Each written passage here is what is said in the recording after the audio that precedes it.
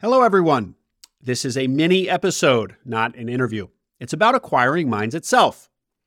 So that you won't be surprised if you see more Acquiring Minds in your feed come January, consider this your heads up that the podcast is going twice weekly. Why? Why double the frequency of Acquiring Minds? Believe me, I am sensitive to the fact that there is a lot of great content out there already. I'm a consumer of all that good stuff, just like you. And I sometimes feel like I'm drowning in content. And then as a producer of content myself, I am acutely aware of how much competition there is for your attention. So here are my thoughts on going twice weekly. First of all, there's clearly enough activity in acquisition entrepreneurship to justify, even necessitate, putting out more content. The Acquiring Minds editorial calendar runneth over. For my recent guests, their episode doesn't air until sometimes 2 months after the interview itself takes place. And it's such a long queue because there are so many acquisition entrepreneurs buying businesses with great stories to tell.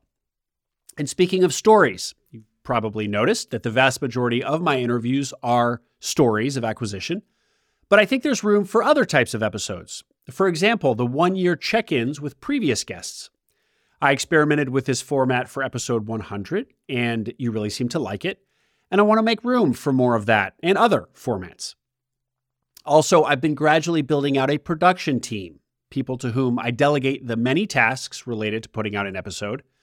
The goal for me with Acquiring Minds, just like you with your business, is to be giving my time to the highest impact tasks, which are the interviews.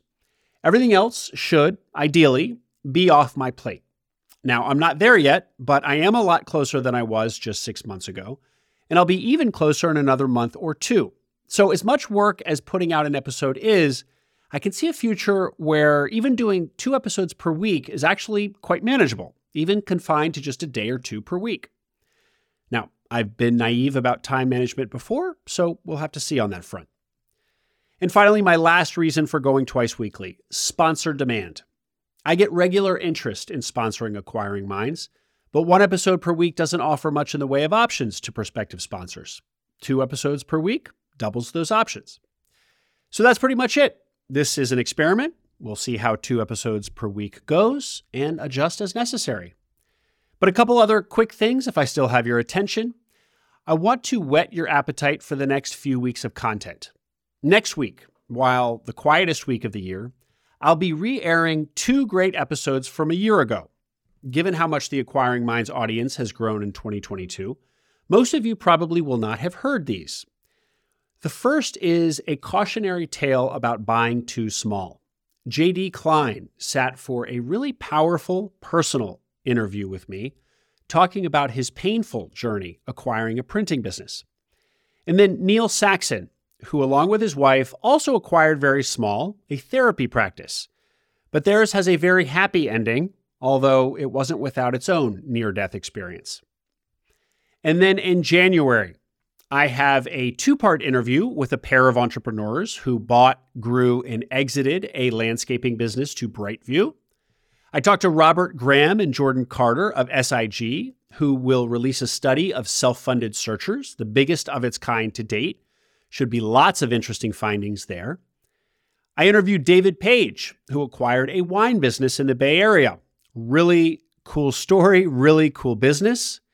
Jacob Lee was a self-funded searcher who decided against search ultimately and instead did a franchise, agreeing to build out 10 locations over 4 years with his franchisor.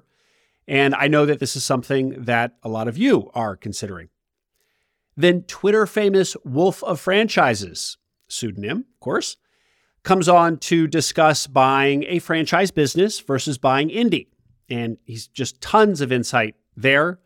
Wolf has been in the world of franchising for years. And that's just a taste. There's actually a lot more in January alone. So I'm really excited that this new frequency will allow me to tee up that much more great content. Finally, to close, thank you for listening to Acquiring Minds.